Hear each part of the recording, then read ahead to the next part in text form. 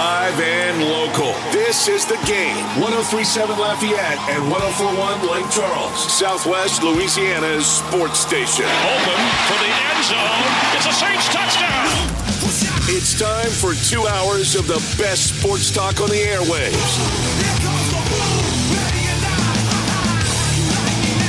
Here's your host, the Blonde Bomber, Jordy Hultberg.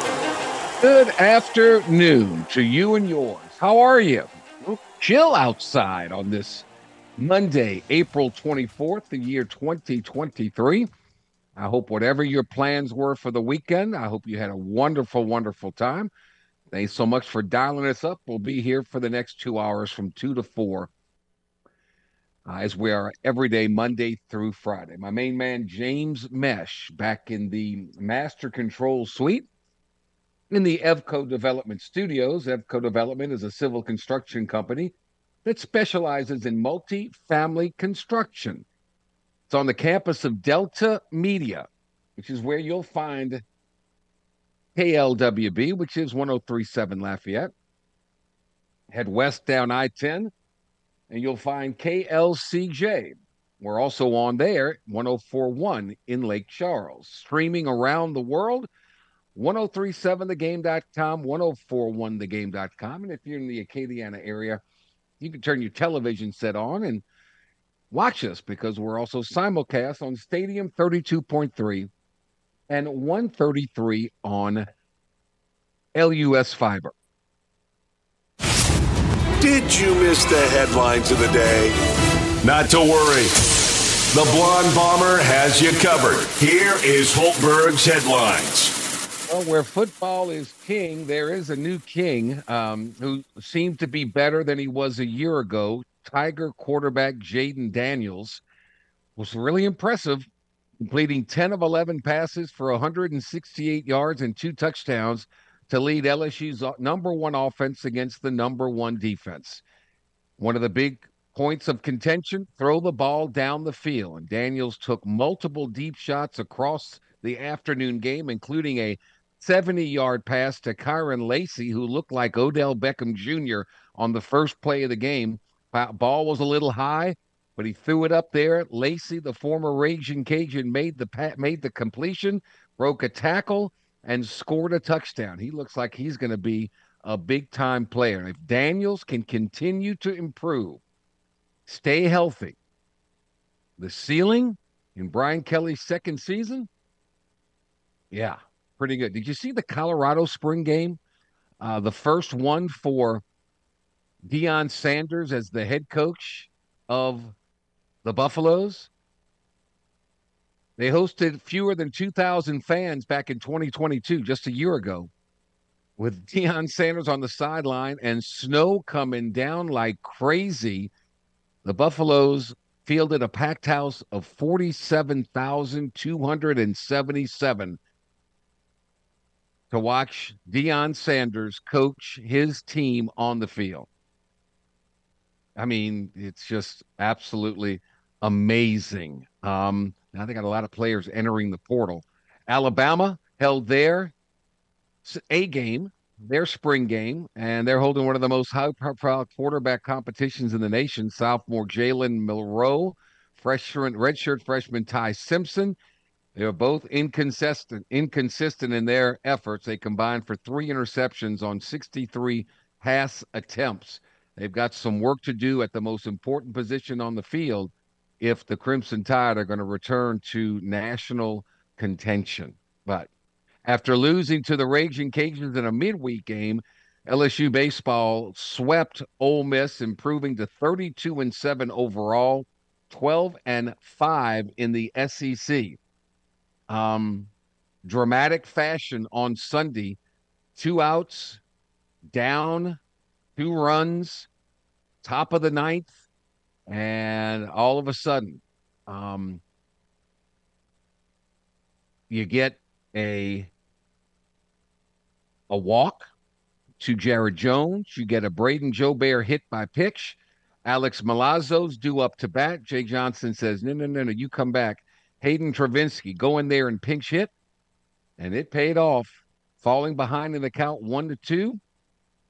Travinsky launched a go-ahead three-run homer over the left field wall. It was a never-in-doubter as soon as it left its bat. Put the Tigers on top 7-6. It was his first home run of the season, and it came at the most important time. Gavin Guidry, the freshman shortstop turned closer, then gave up with one out, gave up a double. Then with the potential go-ahead run at the plate, Guidry got two flyouts to secure the save and give LSU its first SEC sweep of the season. Pretty good. One big concern, starting pitching. Well, you get what you get from your Friday night starter. High Florida on Saturday. Christian Little on Sunday pitched season-long outings. All three starters went 5 or more innings. Pretty good. Little pitched 5 1/3, allowed just 3 runs on 6 hits with 3 strikeouts and 1 walk. Of the 7 pitches he threw, 60 were strikes. Fielding got much, much better. We will find out what happened to third baseman power hitter Tommy Tanks White, who exited Sunday's game for no apparent reason.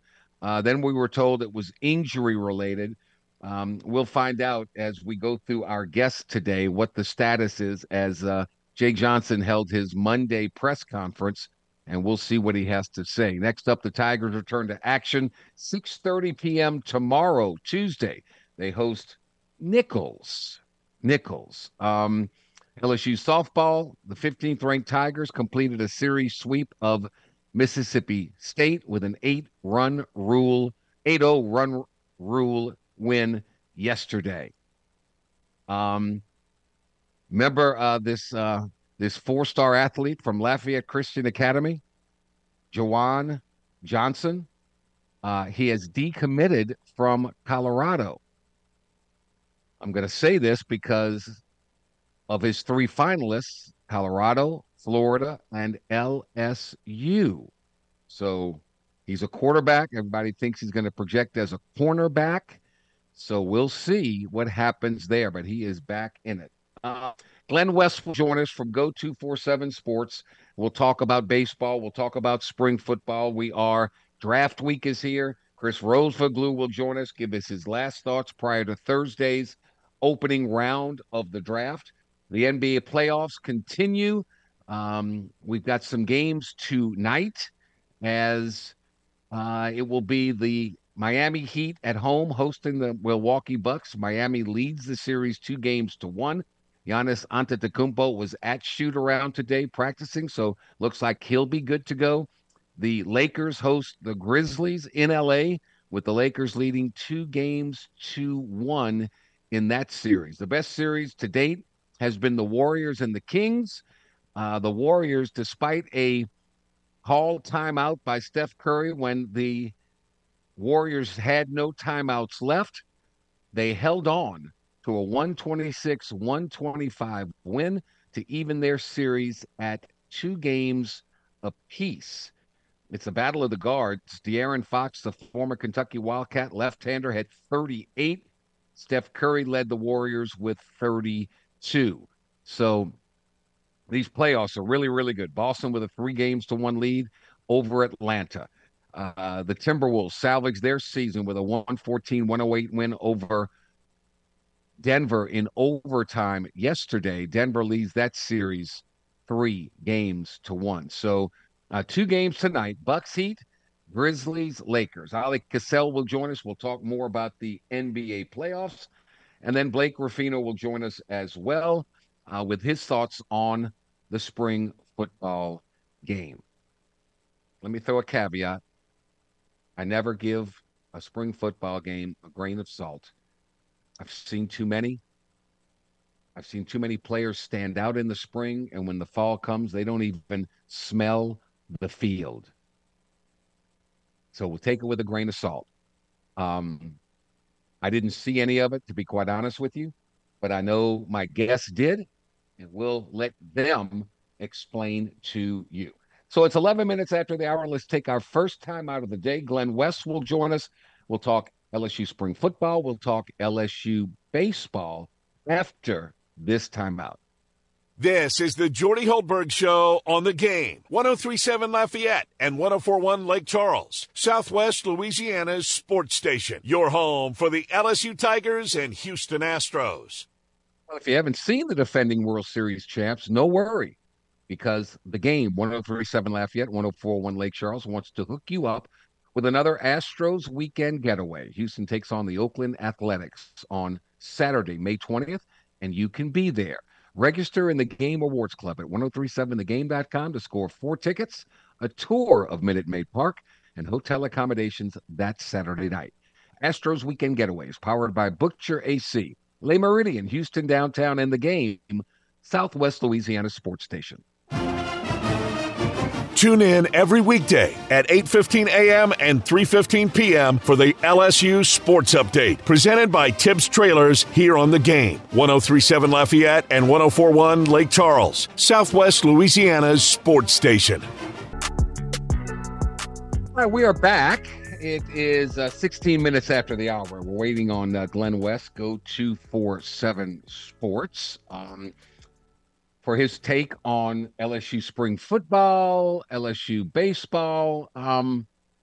Again, you just have to take things with a grain of salt, and you have to observe, and you have to, the best news of the whole spring game was no injuries. That's the key. That is the key. So, and if anybody was even close to having a little nick here or there, they held them out, which is smart. Absolutely the right thing to do.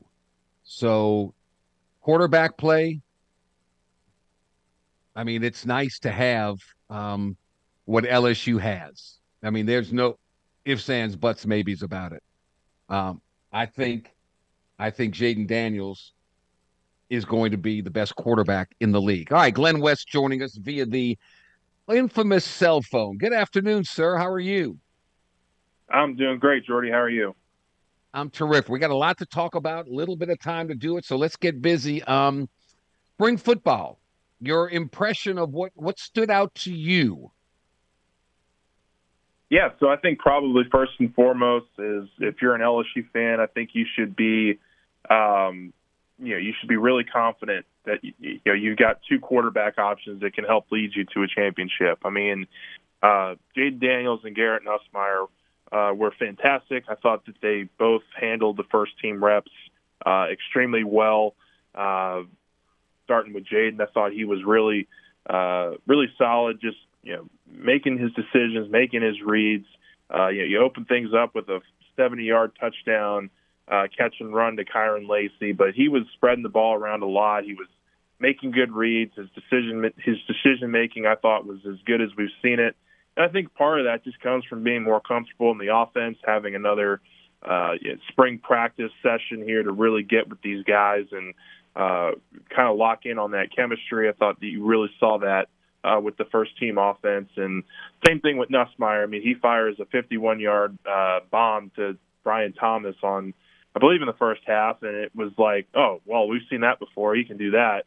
But the thing with Nussmeier is obviously you were hoping that he would improve just in terms of his feel of the game and just how he was progressing in managing an offense. And I think you've really seen that in spades this year, certainly with that game on Saturday. And I just thought the first-team offense really dominated. It was kind of my feeling going in that would be the case, and it was nice to see those guys capitalize on that.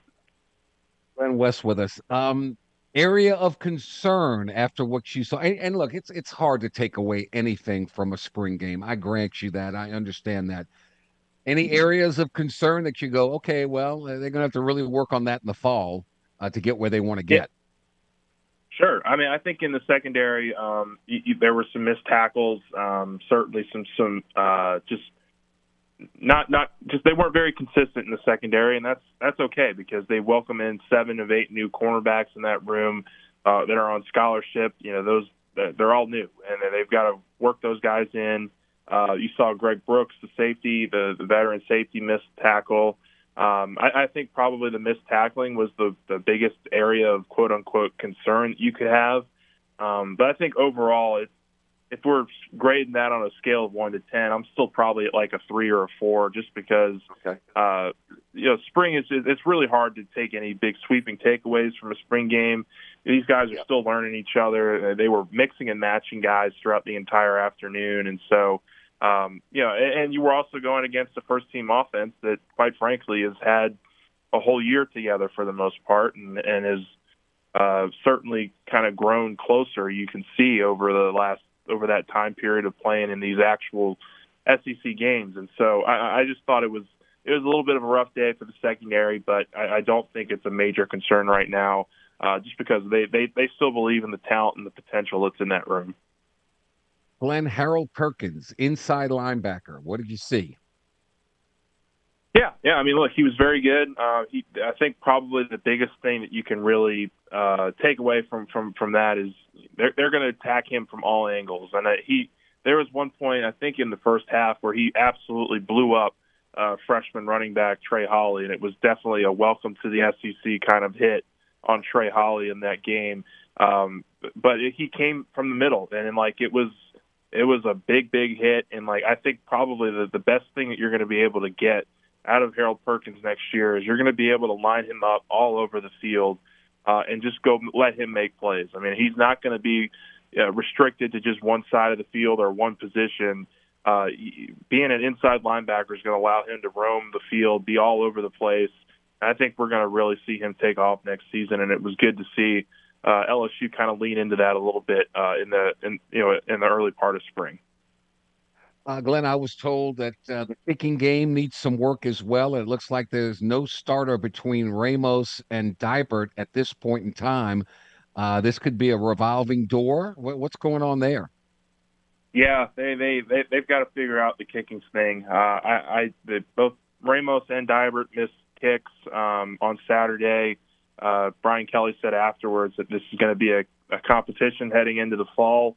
I don't think that you can really unless you find an ace in the hole in the portal here in the next couple weeks, it's going to be another one of those situations, I think, where until one of them proves consistently that they can, put it through the uprights, they're going to be very uncomfortable throwing them out there. I mean, they were very restrictive of what they did with Ramos last year. They really 40 yards and in was his range last year. They didn't really trust him, I don't think, to hit a whole lot outside of that range.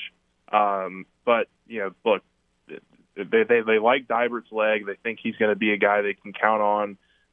But there's just not a whole lot of, I guess, optimism right now that they have a clear front runner for that job. Any newcomers stood out to you? I think probably if you're looking at newcomers, I would certainly start along the defensive line. I thought they had some really good showings. Ovi Agofu was really good. Freshman Jackson Howard, who's a guy that they brought in from up north, was really solid as well. He's a guy that's about 6'5", 6'6", and looks every bit the part of a guy who can contribute next fall.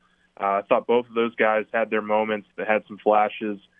Paris Shand on the inside certainly had some good moments as well. I think most of the newcomers did a fine job in terms of knowing where to be and kind of on the defensive side of the ball. But yeah, it's still going to be a work in progress on defense. They've got a lot of areas that they still got to shore up, and certainly they have a lot of players that they're going to mix back in as well. So it'll be interesting to see how all that works out in the fall. Glenn West, go 247 Sports. We'll get more on football. Plenty of time to talk about that. LSU baseball gets a sweep of Ole Miss, dramatic fashion on Sunday with a 2-out, 3-run home run to get it done by Hayden Travinski. The big question is, from me to you, Jake Johnson had a press conference today. What's going on with our tank third baseman who left the game early, right? What happened? Yeah, so he nicked up his leg a little bit on Saturday and was a little bit sore going into the game on Sunday. Tried to play through it. they decided to just take him out. He was feeling a little too much pain in that leg. But it's a day-to-day thing from what Johnson described today. I don't think he's going to be out super long-term. He might sit tomorrow for the midweek game. But I would expect him to be back in the lineup this weekend. I don't know that for sure. But he's a guy that, look, you saw it in that Sunday game late in the game when it was, tie game in the 8th inning. They didn't have Tommy White backing up Dylan Cruz, and they intentionally walked Dylan Cruz in a scoring position. So, I don't think that happens if you have Tommy White backing him up. So I think LSU hopes that they're going to get him back soon, but he's obviously a really integral piece to LSU's success. Well, Cruz had quite the weekend, didn't he? Golly, sakes alive. Yeah, that didn't matter much, but yeah, he was fine. He was fine. Starting pitching was always a big concern. You know what you get with Skeens, but the fact that both Ty Floyd and Christian Little gave you 5 or more innings, that's a sign and a step in the right direction.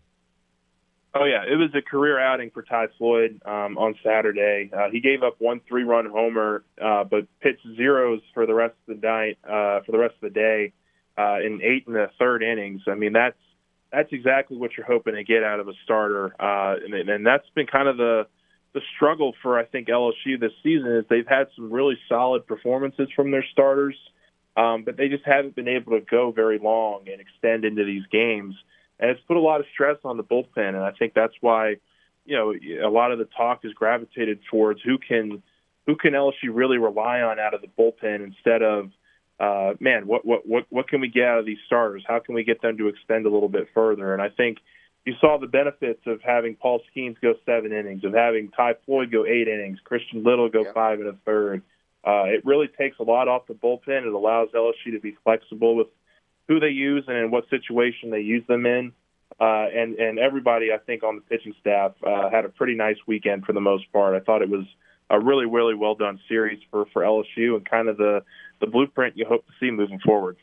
Yeah, they've opened up a 2 games lead in the loss column over Arkansas. LSU's 12-5, Arkansas's 11-7.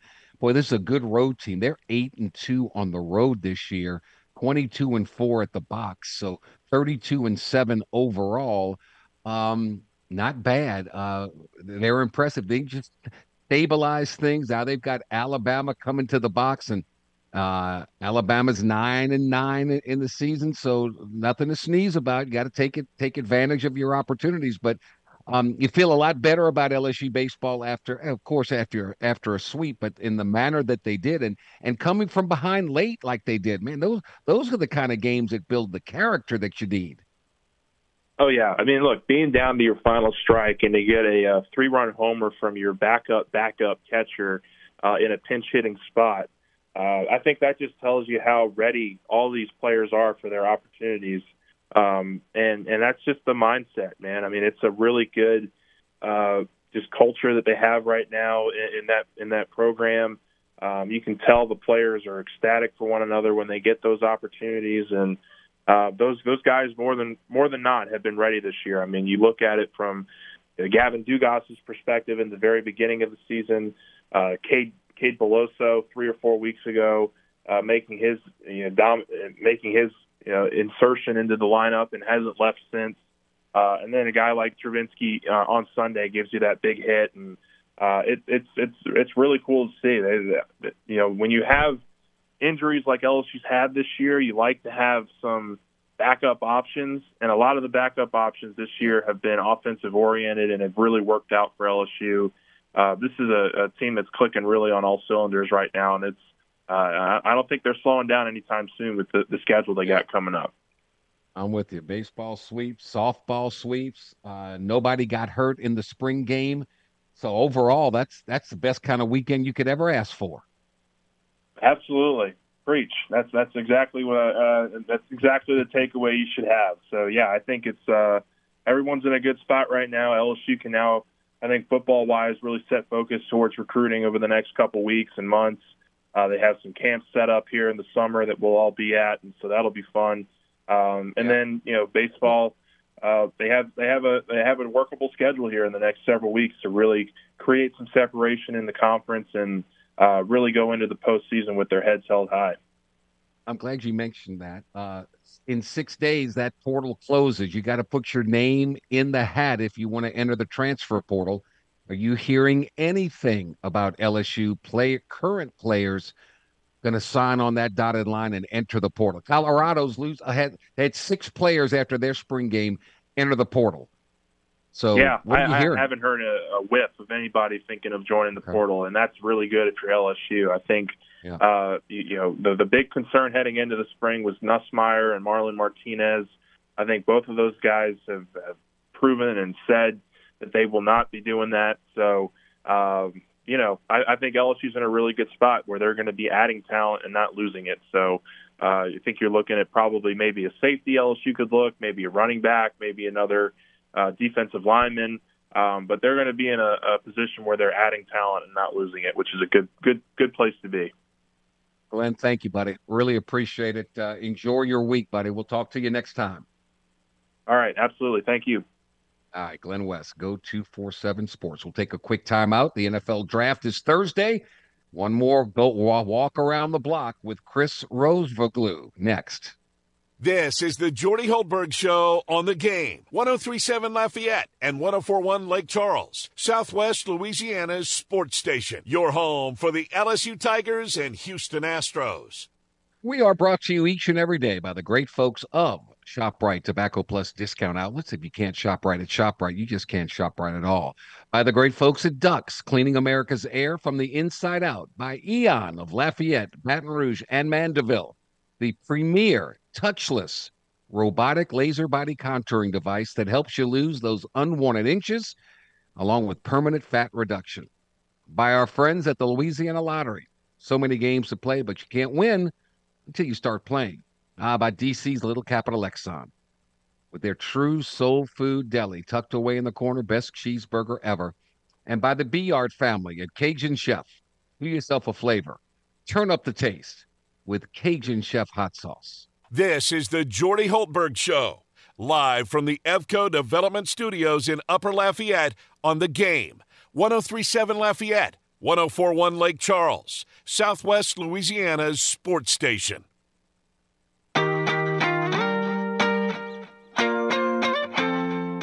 36 minutes after the hour on this Monday, April 24th. The countdown to the NFL draft is really intensifying. It begins this Thursday in Kansas City with the opening round. So we got to get the latest developments and the thoughts of our good friend who does such a great job for us, and he does a great job as a writer for The Spun at SI Now, podcaster for Boot Crew Media, the one and only Mr. Chris Rosevoglu. Christopher, I greatly appreciate your time again, my friend. How are you? Doing great, Jordy. Thank you for having me.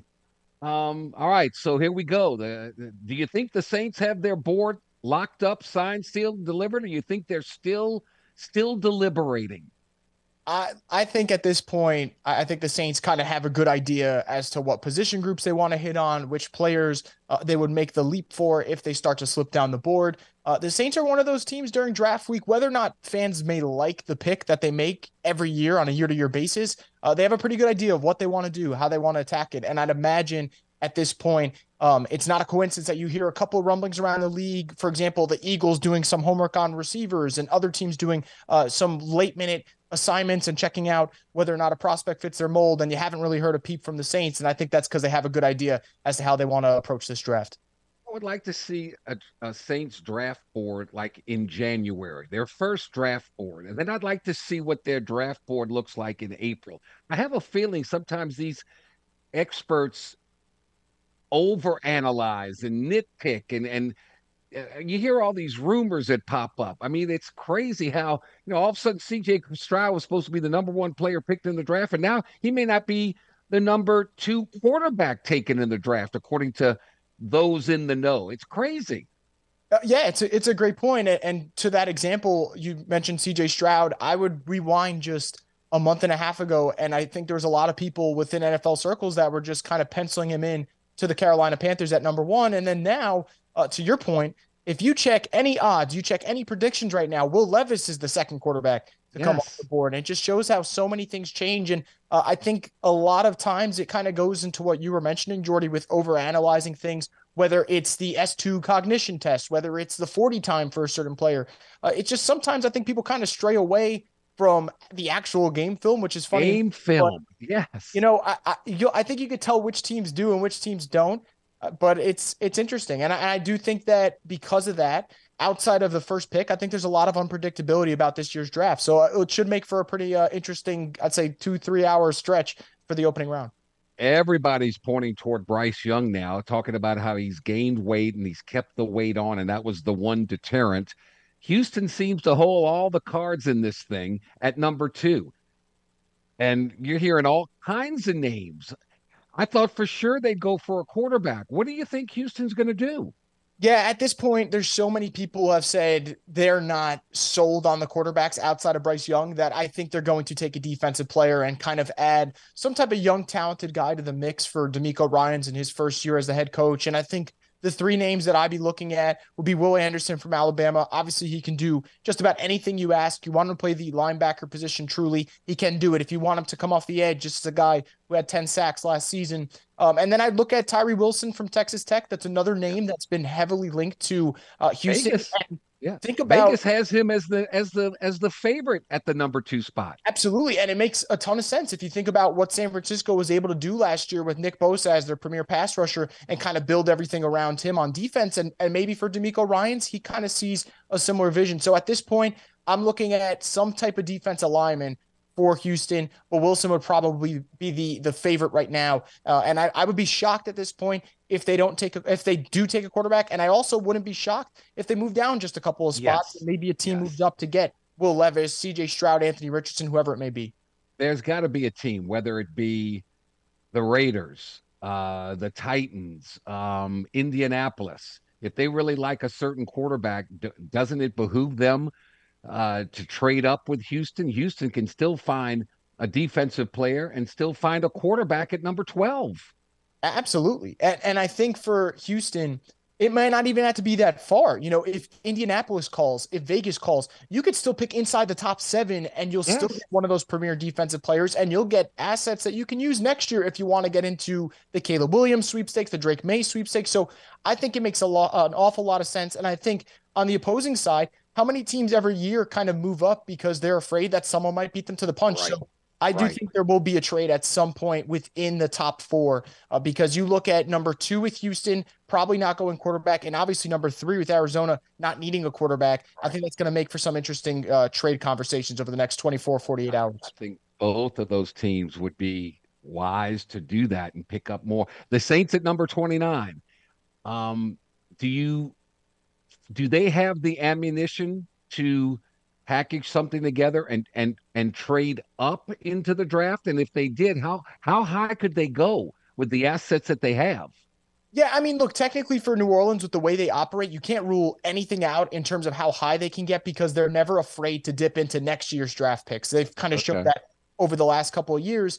Just think about this, last draft when they end up having 2 first-round picks because they make that trade with Philly. But if we're going to talk realistically speaking, I think the highest that I can see them honestly trading up to is anywhere in that 15 to 18 range because that means there's probably a defensive lineman that's still there that they may like on their board, and they don't think it's going to make it to 29. But do they have the ammunition if they have to move, let's say, 5 to 6 spots? Absolutely. They have 8 picks in this year's draft, and it's really a matter of, are they willing to move off of pick 40 or pick 71? Because one of those 2 picks is the one that really would help them catapult up the board. But I also wouldn't be shocked if New Orleans decides to, for once, kind of stay pat at 29. And then maybe in that day 2 range where they have pick 40 and pick 71, you have, I believe, 5 picks on day 3 that you may not use because you might not think that they'll be able to crack the 53-man roster. And you can move up then and get maybe a running back that you like on your board, maybe an offensive guard if there's one available that they like. So they definitely can move up. I don't think this is the year where they make the huge aggressive move to move up and go from, let's say, pick 29 all the way to pick 12 or whatever.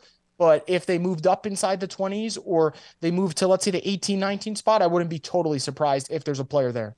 Of course, we as Saints fans would love that. Move up. That'd be great. You mentioned running back. Bijan Robinson's not going to be around when the Saints get to 29. Maybe they trade up to get him. I doubt that. Value running backs day two. Who are they?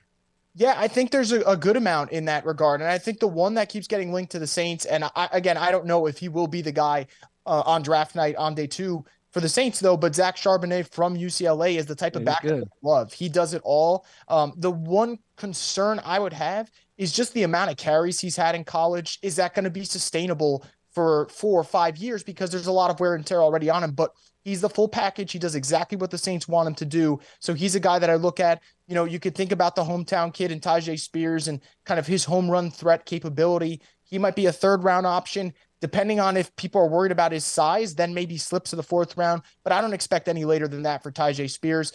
Even Zach Evans from Ole Miss, another player that I've seen linked to the Saints for a little bit, but they've done their homework. I would not be surprised if there's, maybe a Sean Tucker from Syracuse that they've looked at as well. The Saints have been out there, but I think at the top of the list on day two, I'd probably go Zach Charbonnet, because I wouldn't actually be surprised if Jahmyr Gibbs from Alabama sneaks in at the tail end of the first round. There's been a lot of smoke surrounding his name, and I just would be shocked if someone goes up and get him. How often, when the Saints get X amount of players they can actually bring into their facility, and they can do their own tests, they can do their own interviews. If you haven't been invited to the Saints camp to do that, is it quite possible that you're not on the Saints board and they're not interested in you, or is there any rhyme or reason to that? No, sometimes it's just completely random. I can't remember the draft pick off the top of my name, but it was in the last 3 years, the Saints selected, and he got asked if he was, had previous meetings with the Saints, and he was honest. He said, I didn't. And that's why I was kind of surprised when they were the team to call him. So I think for New Orleans, the theme that people have been catching on to is the Senior Bowl. That's where a lot of their work gets done. That's where a lot of their draft picks have come from. You could think of Peyton Turner. They loved him at the Senior Bowl. They drafted him. You could go back to Marcus Davenport. They were kind of in awe of his physical, capabilities at the Senior Bowl. They go up and get him. So that's kind of been the reoccurring thing. I think for the visits and whether or not that links to something, the reason it's hard to tell is sometimes teams might bring in a guy for a visit because they might feel certain that he's going to end up at a rival team, and they might want a good scouting report as to, hey, what are we going to face when this season begins? So that's where it could come into play. And that's why when you see a team, let's say like the Falcons, who are out there kind of scouting all the quarterbacks, maybe they're thinking, we might not draft one. We might roll with Desmond Ridder, but the Panthers are going to get one. The Bucs could draft one. Who are we going to face? And what should we expect from these guys? So sometimes it means something. Sometimes it's nothing. It's kind of tough to tell. It varies year to year. Do you think the Saints should go away from the Senior Bowl? You mentioned the two names. They really didn't have the careers yet. I mean, Davenport's gone, and Peyton Turner still hadn't lived up to the billing. Maybe they need to figure out something else, Chris Rosevaglu. Well, look, Jordy, if you tell that to the Saints fan base, they'll absolutely agree. And just to kind of add to that one, Trevor Penning was another player who absolutely loved from the Senior Bowl. And that one I kind of defended because he was just absolutely mauling over people down in Mobile when they did that. But I think for the Saints, it's tough because sometimes it doesn't work. And then you look at the flip side and you're like, all right, that player might have worked out. And it's tough to tell. I would say the reason they've had the recent uptick in Senior Bowl is when COVID started playing a factor. A lot of stuff was virtual. A lot of stuff was over the phone. And for the Saints, that was the one event where they got up close and personal. And I think that kind of swayed their opinion a little bit, especially the year with Peyton Turner. But we'll see. I know a lot of fans are kind of begging for them to steer clear of the Senior Bowl. Are you buying or selling BJ Ojulari from LSU, the defensive pass rushing outside force? What do you think of him? Look, I'm actually buying him. I think for a lot of edge rushers, at the end of the day, it just comes down to fit. But I think for LSU prospects, especially defensive players, I kind of look at them as Kentucky basketball players. If you're going to bring them in and you have the right coaching around them, I'd say 80 to 90% of the time they're going to hit because they're so talented. They've been well coached for the majority of their career. And the only reason their numbers might not be as gaudy as you may like them to be is because they have another guy across from them most of the time. That's a 5-star recruit in their right. And everyone else has to eat at the same time. So for him, I think he's the type of player actually that, look, if the Saints want to go a little bit out of their comfort zone for prototypes and at pick 40, take him. If they don't go defensive line in the first round, I think he'd be an interesting player for them. And I think it's actually would kind of benefit them to go away from the recent mold of getting defensive ends that are, built like 6'8" power forwards and bring in a guy that's, 6'2", but a little bit more twitchy than the usual players that they've brought in. So I think he's an interesting prospect. I think it depends on the team. Look, if he ended up a team like a Seattle that can coach him up well, and I've seen Pete Carroll work wonders with defensive ends that have his skill set and his size, I think he could be a heck of a player. It's really just going to come down to fit for him. to your point, I never thought Daniil Hunter would be player that he is with the Vikings coming from LSU. He's a stud, but like you said, they had other people around him, so the numbers were limited. But dude, he can play. Chris Rosoglu with us. So in a perfect world, uh, 3 picks. Let's just say we have 3 picks. I know one's going to be a defensive lineman. What are your other 2 choices? I think another one for certain is running back. I just don't love the Yeah. idea if Alvin misses 6 to 8 games, Yeah. it's Jamal Williams and who? I love Jamal Williams. I just don't love the idea of Jamal Williams needing 25 carries a game because the Saints don't have another back. So I would say running back, but I'd say running back at 71. I think they can go get, maybe move up a couple of spots for Zach Charbonnet, or maybe they take a Tajay Spears, whoever it could be. And then the other one is honestly offensive guard. And I know it's not the fanciest pick. It's not the one that people want right now, but you have a lot of uncertainty with Pete and Ruiz post 2023. Yeah. And I think it's worth adding the fact that unfortunately Pete has been injury prone. So this player that let's say you draft at 40, let's say you get an offensive guard, that guy might need to play week 2, week 3, whatever it may be. So I always like the idea of building in the trenches. And I think this is the draft for the Saints to kind of do it, because those are 2 spots where at pick 29, pick 40, you could really help out the defensive line and the offensive line. So I'll go D-line, O-line, running back. That would be my top 3 in terms of ideal spots for the Saints. And in 30 seconds, the Saints could actually get the number 1 pick in the draft if Michael Thomas comes back and is fully healthy and fully committed to the team. What are you hearing about him? Yeah, he's just continuing his rehab. He's not 100% yet, but the Saints have been pretty encouraged by the fact that he is taking those steps. He posted a video, I believe it was last week, of him kind of taking sprints. And I know a lot of people are worried about his speed, but he's not a wide receiver who bases his game off speed. Right. It's about physicality, having those violent cuts in and out of his breaks. But he's trending well. I would be stunned if he's not ready for training camp. Obviously, this is under the assumption that he doesn't suffer some horrific setback, obviously. But he's doing well, just not 100% right now. But Michael Thomas is definitely trending in the right direction. To your point, if he plays well, the Saints go to another level. You're the best. Thank you so much. Enjoy the draft. We'll talk next week and wrap it all up. How about that? That sounds great to me. Thank you so much for having me. You're the best. Chris Rosoglu, Boot Crew Media. We'll take a timeout. We'll close out hour number 1 next. This is the Jordy Hultberg Show on the Game. 103.7 Lafayette and 104.1 Lake Charles, Southwest Louisiana's sports station. Your home for the LSU Tigers and Houston Astros. Are you tired of your boring man cave? Well, the Game, 103.7 Lafayette, 104.1 Lake Charles wants to hook you up with the ultimate man cave makeover built by Lafayette Marble and Granite. Sign up today in the clubhouse at 1037thegame.com or 1041thegame.com for a chance to win a new recliner from Borderlands Furniture, a flat screen TV from ABI, and more. It's the ultimate man cave makeover powered by Lafayette Marble and Granite and the Game, Southwest Louisiana sports station. Don't agree with what Jordy has to say? Not to worry. He's always open to a healthy debate. Well, Dean, I'm glad that you asked that question. Actually, I'd like to jump in and take that one, Jimmy, if you don't mind. Have at it, Hoss. Give us a call on the hotline at 337-706-0111. Now back to more of the Jordy Hultberg Show on the Game. 103.7 Lafayette and 104.1 Lake Charles, Southwest Louisiana's sports station. All right, we are back at 55 minutes after the hour. We have a busy second hour planned for you and yours. More of an update on LSU third baseman Tommy White. Jake Johnson said that he is day-to-day and was playing sore on Sunday. Thus the reason for taking him out. Johnson seemed optimistic about it, according to our good friend Koki Riley, but was pretty non-specific with what the injury was. So we'll have to see what happens there. Juwan Johnson from Lafayette Christian, the 4-star commit to Colorado, has decommitted. He's fair game. Come on home, Juwan. Come on home, baby. Stay close. So everybody in the Lafayette area can come ride to Tiger Stadium and watch you do your thing, because you're one heck of a player. I don't care if it's quarterback, defensive back, you're one heck of a player. So the portal's out there. We will see. 15 players have announced that they are transferring from Colorado since the spring game on Saturday. 15. Something's happening there. Something. So we shall see. Hour number 2 straight ahead. NBA playoffs with Ali Cassell.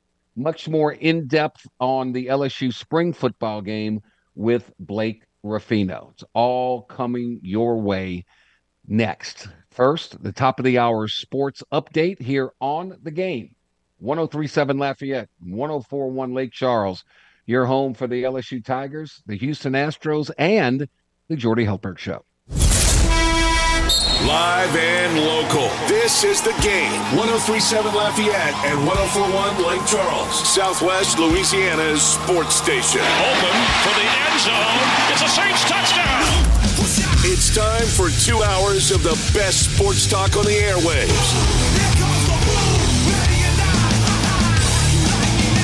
Here's your host, the blonde bomber, Jordy Hultberg. All right, boys and girls, ladies and gentlemen, hour number 2 of 2, and away we go on a Monday, April 24th, the year 2023. My producer, James Mesh, in the Master Control Suite of the Evco Development Studios. Evco Development, a civil construction company that specializes in multifamily construction. They're on the campus of Delta Media, where you'll find KLWB, which is 1037 Lafayette. Head west on I-10 to KLCJ 1041 in Lake Charles. We are streaming everywhere, 1037thegame.com, 1041thegame.com.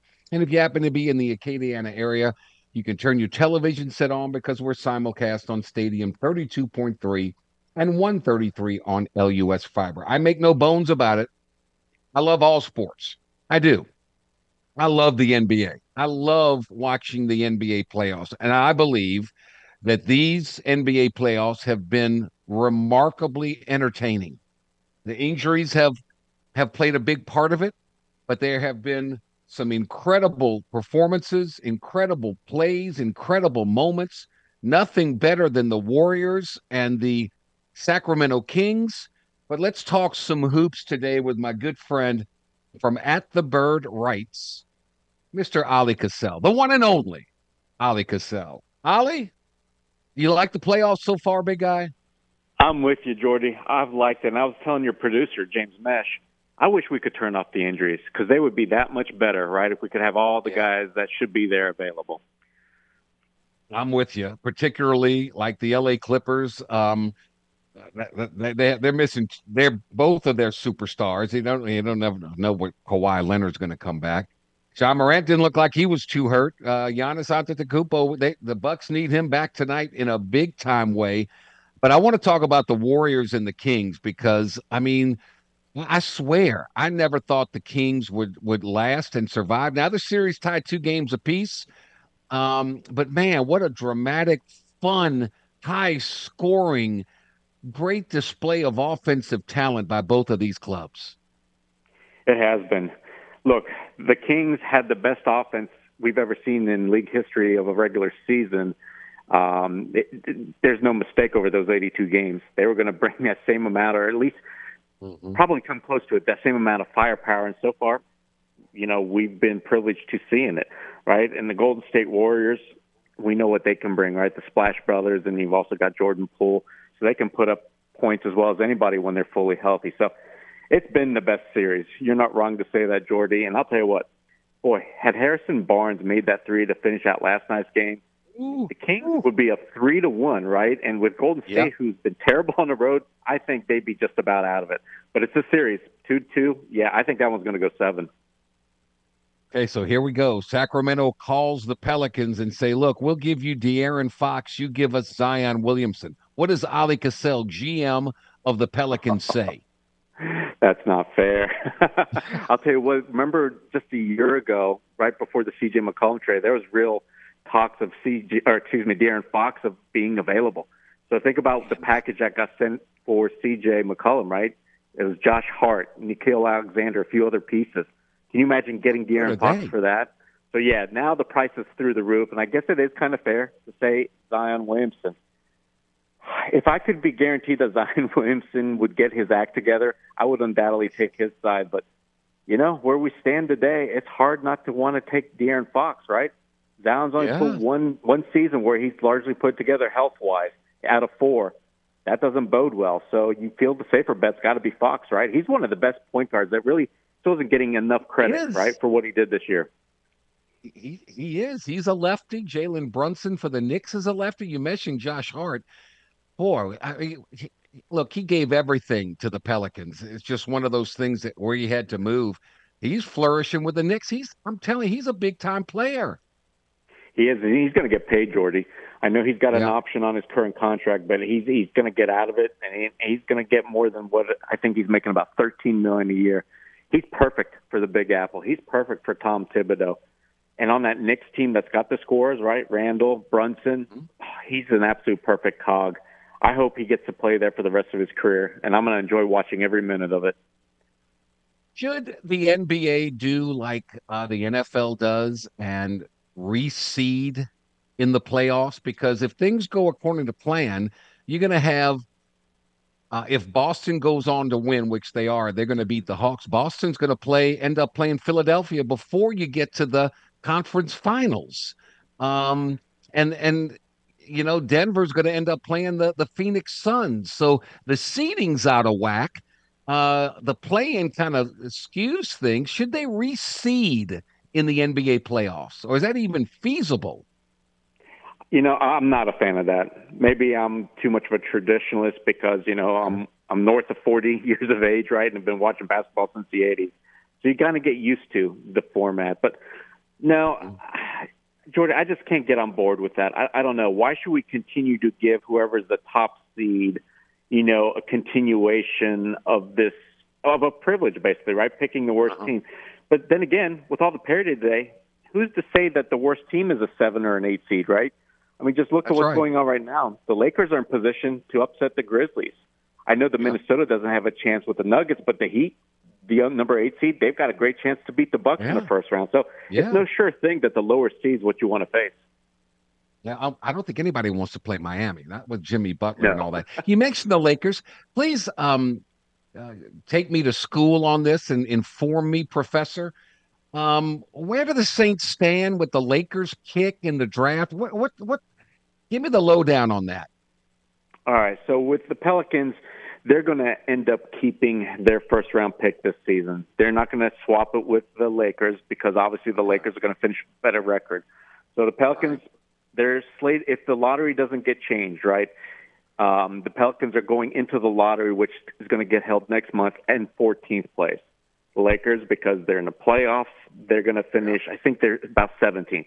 So those swap rights, we're not trading for a worse pick, right? So that's extinguished. So there's only one more future pick coming from the Lakers. So the Pels get a pick of either next year's first-round pick from the Lakers or 2025. That's all that's left from that Anthony Davis trade. Davis had 31-17 in the 111-101 win over Memphis. That's a team that made some moves at the trade deadline, and they got significantly better. So kudos. We all said it. Yeah, to Jordy, the Lakers. Right? We all said it. I mean, you add D'Angelo Russell, Vanderbilt, Malik Beasley. I mean, those are 3 proven guys for a roster that they needed to have guys that they can give minutes to that were at least replacement level players because they were playing a lot of guys that didn't deserve to be out there. So, yeah, that was a coup for them. And then when you hear that the Pelicans were kind of in the running for both Vanderbilt and Malik Beasley, well, that makes your stomach kind of churn, right? That, boy, had that trade swung over here, well, suddenly the Pelicans are probably in the playoffs. The Lakers may not be. And on top of that, you're going to get a good first-round pick because the Pelicans had that swap. So it stings here in New Orleans. Dave Griffin, Ali Cassell with us. David Griffin said, we're close. We like what we have, but we got to make some changes here and there. Give me some names that you believe will not be dressed out in a Pelicans uniform next year. Well, first 2 are pretty easy for me. Josh Richardson, his contract just ended, and the Pelicans don't own his rights, so he's a free agent. Yeah. And he didn't have a good showing here. Next, Jackson Hayes. I think Jackson's done. Yeah. He never improved. We've talked about him ad nauseum on your show, right? It's just time for him to move on. The Pelicans go in a different direction. Find an athletic big that they can rely on. After that, it gets interesting, right? I mean, do you look at Najee, who kind of disappointed? I mean, he was great as a starter, but the last 3 months or so, I wasn't too impressed. You can look at Kyra Lewis, who was never given a chance, and he's coming towards the end of his rookie deal, and you've already got, C.J. McCollum, who's a little bit undersized, Jose Alvarado. So where does Kyra fall when you've already got Dyson Daniels, too? But I guess I'll take Garrett Temple. I think Garrett Temple's going to either not receive next year, right? He's got a guarantee coming up at the end of June. So I don't think the Pelicans will pick it up unless he gets used in a trade. So those are the three names for sure, right? Jackson, Josh Richardson, and Garrett Temple probably will not be here. With the contract values of Zion, Ingram, McCollum, Trey Murphy's going to come up, and you're going to have to pay him. How much money are we talking about? Are the Pels in good position to go out and nab a top flight player? No, they're really not. They've got three you mentioned: CJ, Brandon, and Zion. They're going to be making in excess of about $100 million next year. The salary cap line's at 134, luxury tax line around 150. So think about it: 15 roster spots, 3 players are taking up 2/3 of it. You're not going to have much space left over. Fortunately for the Pels, they're in a good spot because let's face it: Trey Murphy, Herb Jones, all these guys on rookie deals. Dyson Daniels, they're not making hardly anything at all. So the Pelicans have wiggle room now. To get another max player, like I said, I don't see it, but maybe somebody that makes in the $10 to $25 million range could be doable if you use, say, Jonas Valanciunas' contract and probably one other. I think the Pels probably want to keep Larry Nance, so you have to look elsewhere. But for that reason, I think that's why David Griffin told us, right, Jordy, that he's not expecting any seismic moves, right? I mean, they did the C.J. McCollum trade. They've done other things in the past. I think they're kind of going to be looking more around the edges, right? Solving the center position overall or adding help and getting more three-point shooting. I think that's going to be the keys for them, the front office. Man, I would love a point guard. I really would. I know you would. You've been asking me all year. I would want a point guard because I think C.J. McCollum is better as an off guard when he doesn't have to carry the load and dribble and set people. I think he's so much better as a moving without the ball, coming off screens, catch it, drive, or shoot it. I would love to see a dynamic, everybody wants, a dynamic point guard, but I think they're out there. I would love one that can just run the show, man. Run the show. I think that's what this team needs. I really do. Yeah, I'm of the opinion that you get a reserve point guard. Look, I think C.J. McCollum, I think everybody knows, he's just a point guard in name only. When he's out there with the starting lineup, with the preferred lineups of Willie Green, you've got ball handlers and playmakers in Zion and Brandon Ingram. And then I think also Herb Jones, eventually probably Dyson Daniels as soon as next year. They're going to be a better playmakers than even C.J., right? So this team, I feel like, is progressing to that kind of progressive style of the NBA, like the Boston Celtics, other teams, to where you don't have those usual point guards dictating the offense like the Chris Pauls of the world. Instead, you're relying on your forwards, right? These gifted athletes that can do so much with the ball on initiating your offense. And I think that's the plan for the Pels. So, Jordy, if you were to, say, get a starting point guard, well, what does that do to the lineup? Do you move CJ to the 2, then what, Brandon, Zion, and a center so you have Herb and Trey on the bench? I don't like that, But as a reserve, right, when you need help with the offense, I would love to have, say, a Mike Conley coming off my bench or somebody along those lines, right? That the Pelicans do need for sure. You'd laugh at me, but I'd sit Valanciunas. I'd go Murphy, Ingram, Zion, McCollum, and my dynamic point guard, and I'll bring Herb Jones off the bench to defend. And that's just me. But maybe Jose Alvarado stays healthy. He's such a dynamic player. So yeah, I'm starting to change my take on that a little bit, but I still think McCollum's better off the ball. But if we could get a rim protector, somebody that can get up there and challenge things like that, that's probably takes center stage. I'm with you. Okay, you talked me out of it. Very good. Thank you, Professor. Sorry, Jordy, but I'll tell you what, that lineup you gave me, I'm scared to death who's going to rebound the ball there. So I'm with you. Give me a rim protector. Think about having a last line of defense for a team that's already good defensively, right? You'd be putting yourself in the upper echelon of, say, the Boston Celtics, the Milwaukee Bucks, because that's the only thing that separates them from the Pelicans right now. They have the Brook Lopez's, the Giannis's, the Ron Williams, the erasers staying at the rim. The Pelicans don't have that. They need to get a guy like that. No, you're right. You're right. Trey Murphy made I thought he was the key to this team. Obviously, the key to the team is people staying healthy. Yeah. Given that circumstance, I thought he made a quantum leap from his rookie year to his second year. What's the next step for Trey Murphy to get to that upper echelon? What does he need to work on? There's a couple of things. I want him, first of all, to get stronger because that's going to help with a lot of things, right? Like Brandon Ingram we saw, when you get stronger, you can get by your man, hold your line, get to the rim more easily. You also become a better rebounder just because you're holding your position. And then lastly, defensively. I feel like Trey just got pushed around a little bit too much. And let's face it, his probably most optimal positions at a 3, more closely to the 4, right? A power forward spot. So at that position, you're facing Jaren Jackson. You're facing a lot of these, dynamic, almost 7-footers. And Trey's nowhere near as strong as those guys. He's got to get bigger and stronger first. You have your spies out on Zion. He's not going to Popeyes or anything. Is he? What's Zion up to, man? What's he? Is he going to the facility and working out and getting treatment? What's he doing? Well, this is the time of year, right when the season ends, where everybody gets away. So that includes even a guy like Herb Jones.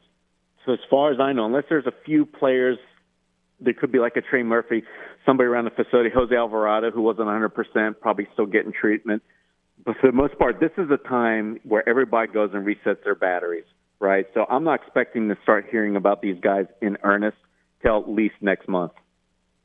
Well, Zion's battery's been charged all year. You haven't played anything. Get your butt in the training room and get healed.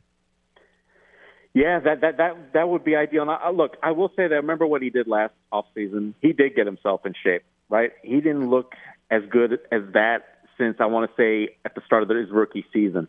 So he needs to get in there, do what he did last season, but take it up another notch to where you're eating right, working out, doing everything you need to throughout the course of the regular season. That's what got him this year. I'm with you. All right, Ali Cassell, who you got coming out of the East? Who you got coming out of the West? Ooh, out of the East, I'm going to stick with Boston Celtics. I kind of like the fact that they're healthy, right? They're playing good ball. Yeah. And they were my preseason pick, so that'll make me look good. But in the West... There you go. Yeah, but in the West, Jordy, God, I don't know. I really don't know. I mean, look, Denver Nuggets are the 1 seed, but I don't like the fact that they didn't dispose of the Minnesota Timberwolves, who didn't look interested in winning last night, right? And overall, I don't feel like Denver's the best team when everybody's playing well. So I'll tell you what, give me the Suns. I'm going to do a little bandwagon riding with the Kevin Durant, right? Because Devin Booker, I don't know who's playing better than him right now in the West. No, he's giving you not only the offense but defense. And then you've got Chris Paul as the 4th scorer because they've got DeAndre Ayton. And Torrey Craig's hitting threes. I don't know. The Suns are the scariest if they can stay healthy. So, yeah, Suns and Celtics for me. Why do I keep falling back on the Lakers? Why? That much belief on LeBron. I'm telling you, we shall see. I keep liking the Lakers. Don't ask me why, but just a gut feeling. Ali Cassell, we'll do it again, man. I love the playoffs, and I greatly appreciate your time, buddy. Thank you. Absolutely, Jordy. I'll talk to you soon. It's always fun, my man. Thank you. All right, we'll take a quick timeout. We'll come back with more here after this. This is the Jordy Hultberg Show on the Game. 103.7 Lafayette and 104.1 Lake Charles, Southwest Louisiana's sports station. Your home for the LSU Tigers and Houston Astros. You want to take your lady out for a nice dinner, but you're low on cash? Not to worry. The Game Clubhouse at 1037thegame.com or 1041thegame.com and can help you with your date night blues. As a member of our rewards club, you'll have the opportunity to score excellent prizes like a $150 gift certificate to Mr. Lester's Steakhouse, a $25 gift certificate to Mabel's Kitchen. They're both located at Cypress Bayou Casino Resort. You can only score these great prizes by becoming a member of the Game Clubhouse at 1037thegame.com or 1041thegame.com. It's free. It's simple. So go sign up today. Every day is a Chamber of Commerce kind of day when you're listening to the Jordy Hultberg Show. This is the Game. 103.7 Lafayette and 104.1 Lake Charles. Your home for the LSU Tigers and Houston Astros in Southwest Louisiana. We are back 24 minutes after the hour. I am trying to confirm something here real quick. Jim James Mesh sent me a tweet from Adam Schefter saying that the New York Jets acquire Aaron Rodgers, pick number 15, a 2023 fifth round pick, which is number 170 overall. The Green Bay Packers get pick number 13, a 2023 second round pick, which is number 42, a sixth round pick, which is number 207, a conditional 2024 second round pick that becomes a first if Rodgers plays 65% of the plays. So apparently the deal is done. And it just makes sense that it gets done before the draft so you can kind of line things up and see where you stand and where you're going to be able to pick and what you're going to do with it. So the long anticipated, long awaited deal is being finalized. Again, the Jets get Aaron Rodgers, pick number 15 in this year's draft, a 2023 fifth round pick, which is number 170 overall.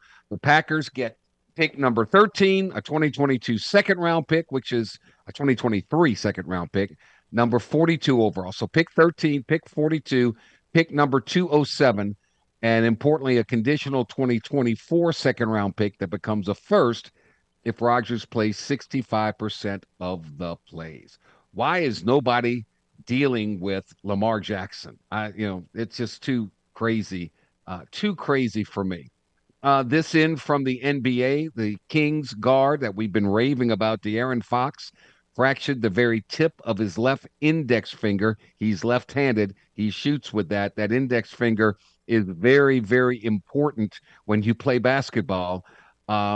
He did that in game 4. There's still hope he will try to play in game 5 against the Warriors on Wednesday. He would need to play with a protective covering on the finger, which I said is his shooting hand. He will be listed as doubtful. So injuries have been the biggest key to these NBA playoffs. As I mentioned earlier, 15 Colorado Buffalo players have entered the transfer portal today as part of a post-spring practice exodus as new coach Deion Sanders continues to reshape the Buffalo's roster. He told players in their first meeting to hop in that portal after being hired in early December.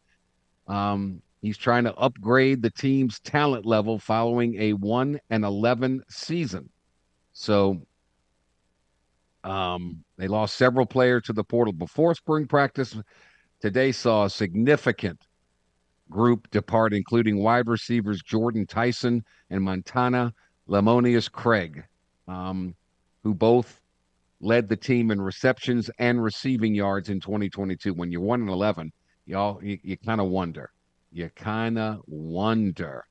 But the news on the LSU front is that Juwan Johnson, class of 2024, the starting quarterback for LCA, being recruited as a cornerback, has decommitted from Colorado and is opening up his recruitment again. His final 3 choices were Colorado, Florida, and LSU. Juwan, come on back. Come on home, baby. Come on home. Come stay home. Your family wants to watch you play. It's a short drive from Acadiana to Tiger Stadium. Short drive. Come on, baby. Come on. All right, so there's just a couple of updates. Aaron Rodgers to the New York Jets is done. Do you favor the Jets now to win that division? Nobody's talking about Buffalo. I thought Buffalo's pretty darn good, aren't they? They're pretty good. Miami's got them a squad, too. Certainly ups the ante for the Jets. No question about that. But forever and a day, the New England Patriots owned that division of the NFL. They owned it. Now they're the 4th best team out of 4. Things can turn in a minute. Yeah, it's all because of that quarterback or the quarterback that you don't have anymore, isn't it? Well, we'll see what Aaron Rodgers can do with the Jets. So I'm sure there's a whole bunch of, not since Joe Willie Namath made the guarantee, they have been in the desert ever since. So maybe it's the Jets' turn. We shall see. After this timeout, it'll be Blake Ruffino's turn from the Are You Serious podcast next. This is the Jordy Hultberg Show on the Game. 103.7 Lafayette and 104.1 Lake Charles, Southwest Louisiana's sports station. Your home for the LSU Tigers and Houston Astros. The Game has a brand new app. It is now your one-stop shop for all things the Game. 103.7 Lafayette and 104.1 Lake Charles, Southwest Louisiana sports station. Download the free mobile app today for your Apple or Android device. Just search the Game Southwest Louisiana. No matter where you are, you can listen to the Game. Southwest Louisiana's sports station. Jordy Hultberg is known far and wide as the Blonde Bomber for the perfectly feathered golden mane he rocked back in the day at LSU.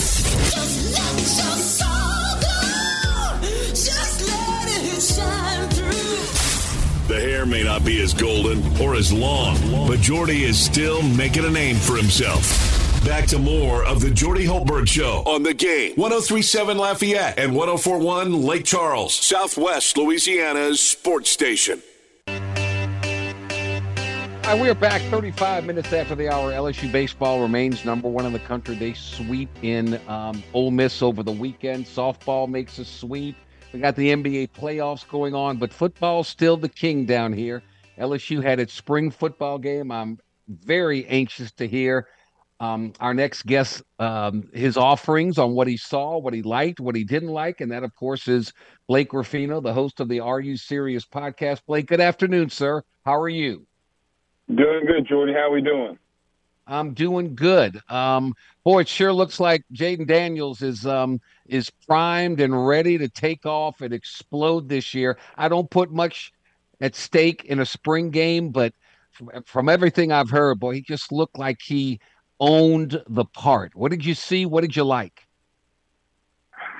I liked more of what he was doing, Jordy, before they played the game in reference to he's put on weight. He's been working out with Bryce Young, C.J. Stroud, and the 3D QB guys out there in California who train, Jordy, they've trained, I think, 17 first-round picks. Mm-hmm. Burrow did some stuff with him, a long time ago. So I just like his dedication, his focus, his tenacity. And so, Jordy, this is the first time that he's been around a program with the culture that Brian Kelly possesses in his teams and what he brings, and it's paid off for him. I think he made some really good decisions. I think he made good decisions in the red zone. And for whatever reason, I saw a thing today that people were saying that Garrett Nussmeier is better than him, and I just don't understand where this hate comes from him. Jordy went 10 for 11 for 170 yards and 2 tutties. Should have been 3, but they didn't count the red zone piece.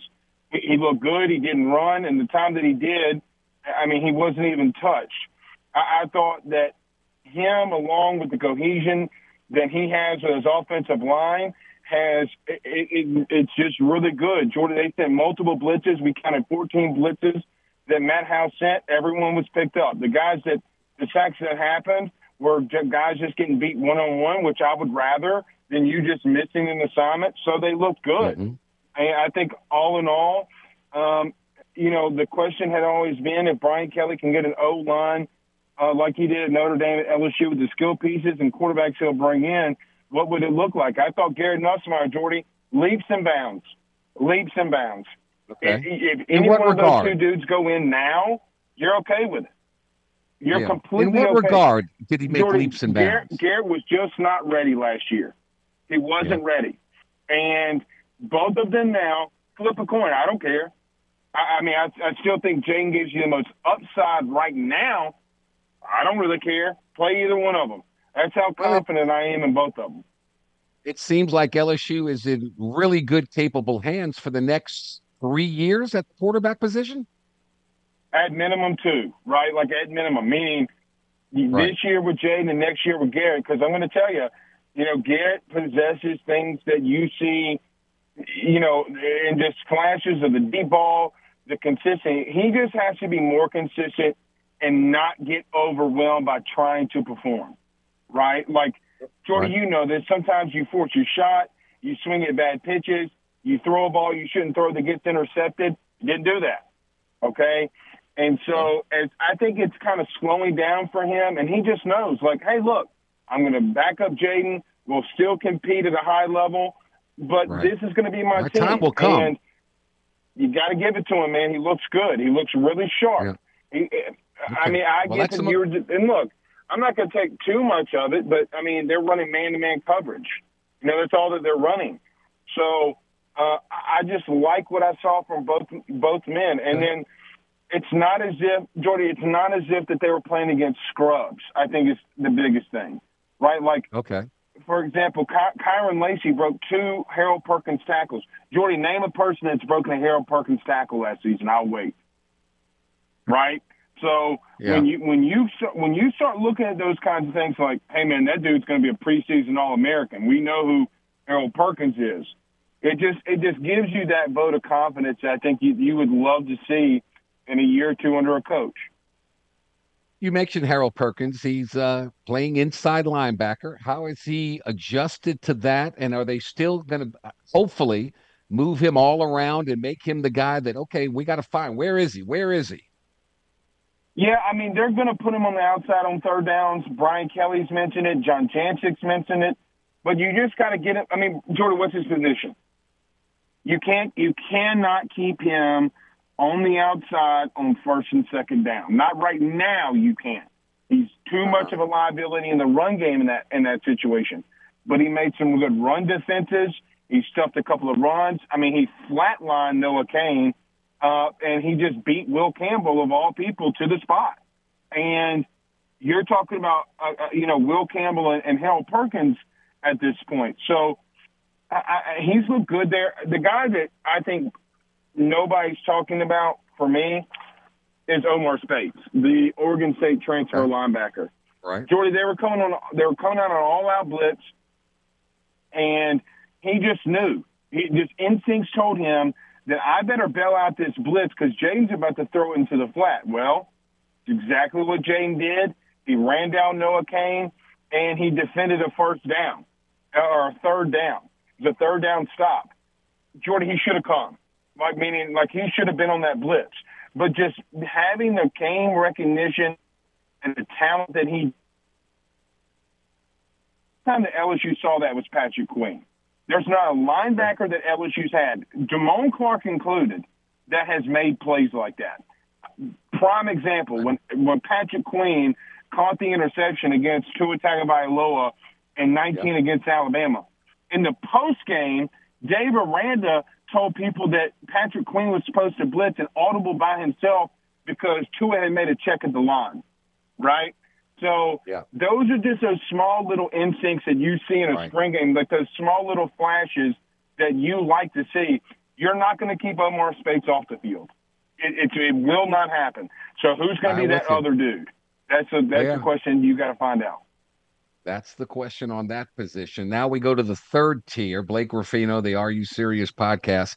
Talk to me about the secondary. So much has been, all the talk has been centered around the transfer additions. Harris, Alexander, Johnson, Chestnut. Where are we in the secondary, and how confident and comfortable are you with its present shape and form? Better throw the Terrence Welsh into that now. I mean, Jordy, he ran stride for stride with Jaylen Brown, the 5-star wide receiver out of Miami. And then we know who Chris Hilton is. He was stride for stride on the go route with Chris Hilton, and he didn't jam him. It's not like he put his hands on him or anything like that. He was in man-to-man coverage. He was 8 yards off the ball. In reference to the position, I think you're going to have to go into the offseason and figure that out. I don't think that they know yet. Now, Jordy, a lot of this is based off of now, and I just want to be cautious. A lot of this is based off the simple nature that they're in man-to-man coverage across the board, right? Okay. Meaning this just goes to show you when LSU did this in 2020 and they got eaten alive doing it, okay, you have really good DBs that when everybody in the world knows what coverage you're running, quarterbacks and wide receivers can take advantage of that, okay? So I just want to be cautious when everybody says, I'm worried about DB, I'm worried about DB. I'm not worried, Jordy. I'm aware, okay? Because Gotcha. from a statistical standpoint, the running game was a bigger issue defensively than it was the secondary. I mean, so LSU secondary, Jordy, only was 21st in passing yards allowed, where LSU was in the 40s when it comes to run defense. It's a massive difference when you talk about defensive play from how one team is doing, or one side of the ball is doing better than the other. Usually they correlate a lot of times with one another in good defenses, a.k.a. Bama, Georgia, whatever team you want to throw out there. So I'm just aware of what happened. I'm not cautious yet. Right. Again, it's a spring football game, but I would be very, very confident in saying, when LSU had Joe Burrow, he was the best quarterback, but Bama had really good quarterbacks. Georgia had really good quarterbacks. But I think this year, it's leaps and bounds. LSU's quarterback situation is far superior to any other team in this conference. Alabama struggling to find a quarterback. Ole Miss can't pick theirs out. Tennessee lost Hooker. Kentucky lost Levis. I mean, I don't think it's even close. You agree? You said quarterback, correct? Quarterback.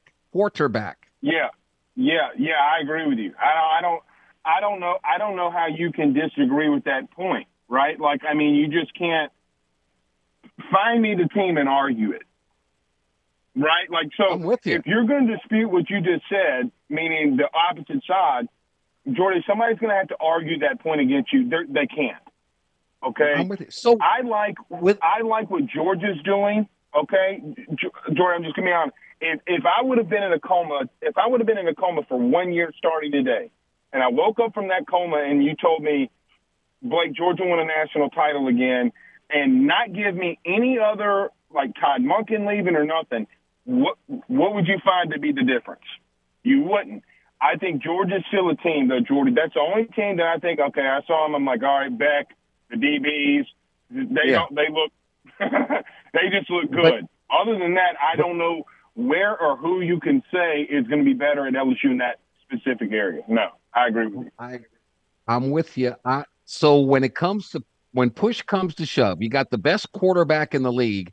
If you have a really good offensive line and a really, really good defensive line, you're going to win a lot of games. What did you see from the defensive front? I thought that they defended the run really well. I mean, there was only one run that LSU attempted. That was the zone read or inside zone. Here's the biggest takeaway that it had for me, because Mason Smith is not there, Mekhi Wingo is not there, is depth. Right. Is depth. They just have depth now. Okay, Jordan Jefferson, the nose tackle from West Virginia, was not there. Jordy's going to play a lot. He's going to play a lot in early downs. Now, who do you take off? I don't know. But do you go to an odd man front? How do you do specific things? He's going to play because he's a run-stuffing machine. But I thought that they did really well considering the fact you're going against LSU's mainly first offensive line versus the second D line. They played really well. Now, the question, I know Obi Agofu looked good rushing the passer. They still got to find ways to get that interior pressure, because Jaden Daniels and Garrett were lighting them up, mainly due to the fact that, Jaden just stepped up in the pocket and let it rip. That would be my one concern with them. But again, I mean, hopefully that's Mason Smith. Hopefully him and Mekhi Wingo. I mean, Mekhi Wingo was second to the team in sacks behind Harold Perkins. That's right. Maybe tied with B.J. Ojulari. So, again, if you have those guys, and you're going to get more production from them simply due to the fact that Mekhi Wingo is not going to lead the country in snaps. Okay? He led the defense. He led the country in defensive snaps taken a season ago. Okay? So, again, where the depth is going to be a big thing. I thought Pierre Shan didn't look too bad, the Arizona transfer. I thought that they had some good-looking things that they had working on the outside with some pass rush. I thought they looked good. But if you walk away from that spring game and say, hey, man, I know O-line has been an issue at LSU. Jordy, they look phenomenal. I'm just going to call it what it is. They look really good. Now, I'm talking about the first unit. I'm not talking about the second guys with 2 walk-ons. That first unit looked pretty dang good. Jordy, they didn't have a miscue all day. Who was the center? Pass Who was protection, the starting they center? have a miscue. Run game, yes, they had, but that was more of a physicality thing. They picked up every blitz. All 14 of them, they were picked up correctly. And it's not as if that they sent simple blitzes. They sent outside pressure. They sent inside pressure. One time on third down, they sent the entire house. And with a 6-man protection, they picked up all 1, but LSU sent 7. So I thought that they both lines of scrimmage did some really good things Saturday. And the most important thing is they all came out of that thing healthy. And then Brian Kelly hosted a dinner with Brian Kelly at the Supper Club for all the NIL partners. They threw on a big shindig. I didn't get my invitation to that one. Did you? I'm going to be quiet, but my wife did post that we were at the Supper Club. Yes. So I'm going to leave that alone. Yeah, whatever. I'm not joking. Well, I'm not joking. She posted on her Instagram. You can go check it out. I don't follow that stuff. Well, I'm just going to say that's great. It's a fun place, really fun place. We weren't there, Jordy. We weren't there. We were there another night. I'm just messing around. I know that. But they're doing all the right things, so that's terrific. So they came out healthy, and they're going to get some new additions here and there. You can't figure out the running back room yet until they get everybody healthy and back on the field. So I think that's going to be in capable hands. Golly, sakes alive. Other than maybe a battle for the kick, whoever's going to kick, I think this team is in good shape. So a lot of time to talk about football. We are out of time, but as always, buddy, I greatly appreciate your honesty and your candor. It is refreshing. Thank you, my friend. Thank you, Jordy. See you next week. All right, you got it. That is Blake Ruffino, the Are You Serious podcast. 51 minutes after the hour. Time to take our final break. Then we'll wrap things up today, set the stage for tomorrow after this. This is the Jordy Hultberg Show on the Game. 103.7 Lafayette and 104.1 Lake Charles, Southwest Louisiana's sports station. Your home for the LSU Tigers and Houston Astros. And our great partners, ShopRite, Tobacco Plus discount outlets. If you can't shop right at ShopRite, you just can't shop right at all. Buy Ducks.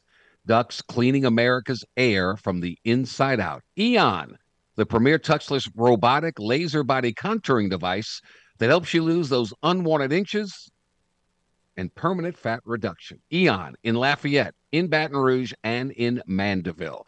By the Louisiana Lottery, man. You can't win until you start playing all the great games they have. DC's, Little, Capital, Exxon. Oh, they've got a true soul food deli tucked away in the corner. Great food. My favorite, their world-famous cheeseburger, and by Cajun Chef.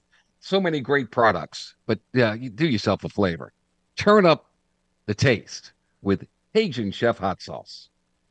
Here's 3 pieces of advice to live by. Never play cards with a guy whose last name is a state. Don't spit into the wind. And always listen to the Jordy Hultberg Show on the Game. 103.7 Lafayette and 104.1 Lake Charles, Southwest Louisiana's sports station. All right, finishing touches to a fun-filled Monday. We saw LSU sweep their baseball series. LSU spring football came out healthy. Everybody's happy, and it's a good thing. If today, April 24th, is your birthday, happy birthday from all of us to all of you. Pair of singers on the docket today. Barbra Streisand is 81 years old. Kelly Clarkson is 41 years old. Remember, she was the first American Idol winner. Yeah, how about that? Let's see, who else? And from Phil Robertson, Duck Dynasty. He is 76 years old. So happy birthday to all of them. Special thanks to our guest today, Glenn West, Go 247 Sports, Chris Rosevaglu, Boot Crew Media, Ali Cassell at the Bird Rights, and Blake Ruffino, the Are You Serious podcast. Another Black and Gold Report, Saints News Networks. Bob Rose will join us, amongst many, many others. James Mesh, thank you. Thanks to all of you for listening in. Thanks to our partners that make it possible. Come on back tomorrow, same time, 2 to 4, same great stations, 103.7 Lafayette, 104.1 Lake Charles. Until then, I'm Jordy Hultberg. Stay thirsty. By all means, stay healthy. Let's be kind to one another and be happy, everybody. Coming up next, Crunch Time with me, Gez and Mesh. We'll talk to you and see you tomorrow.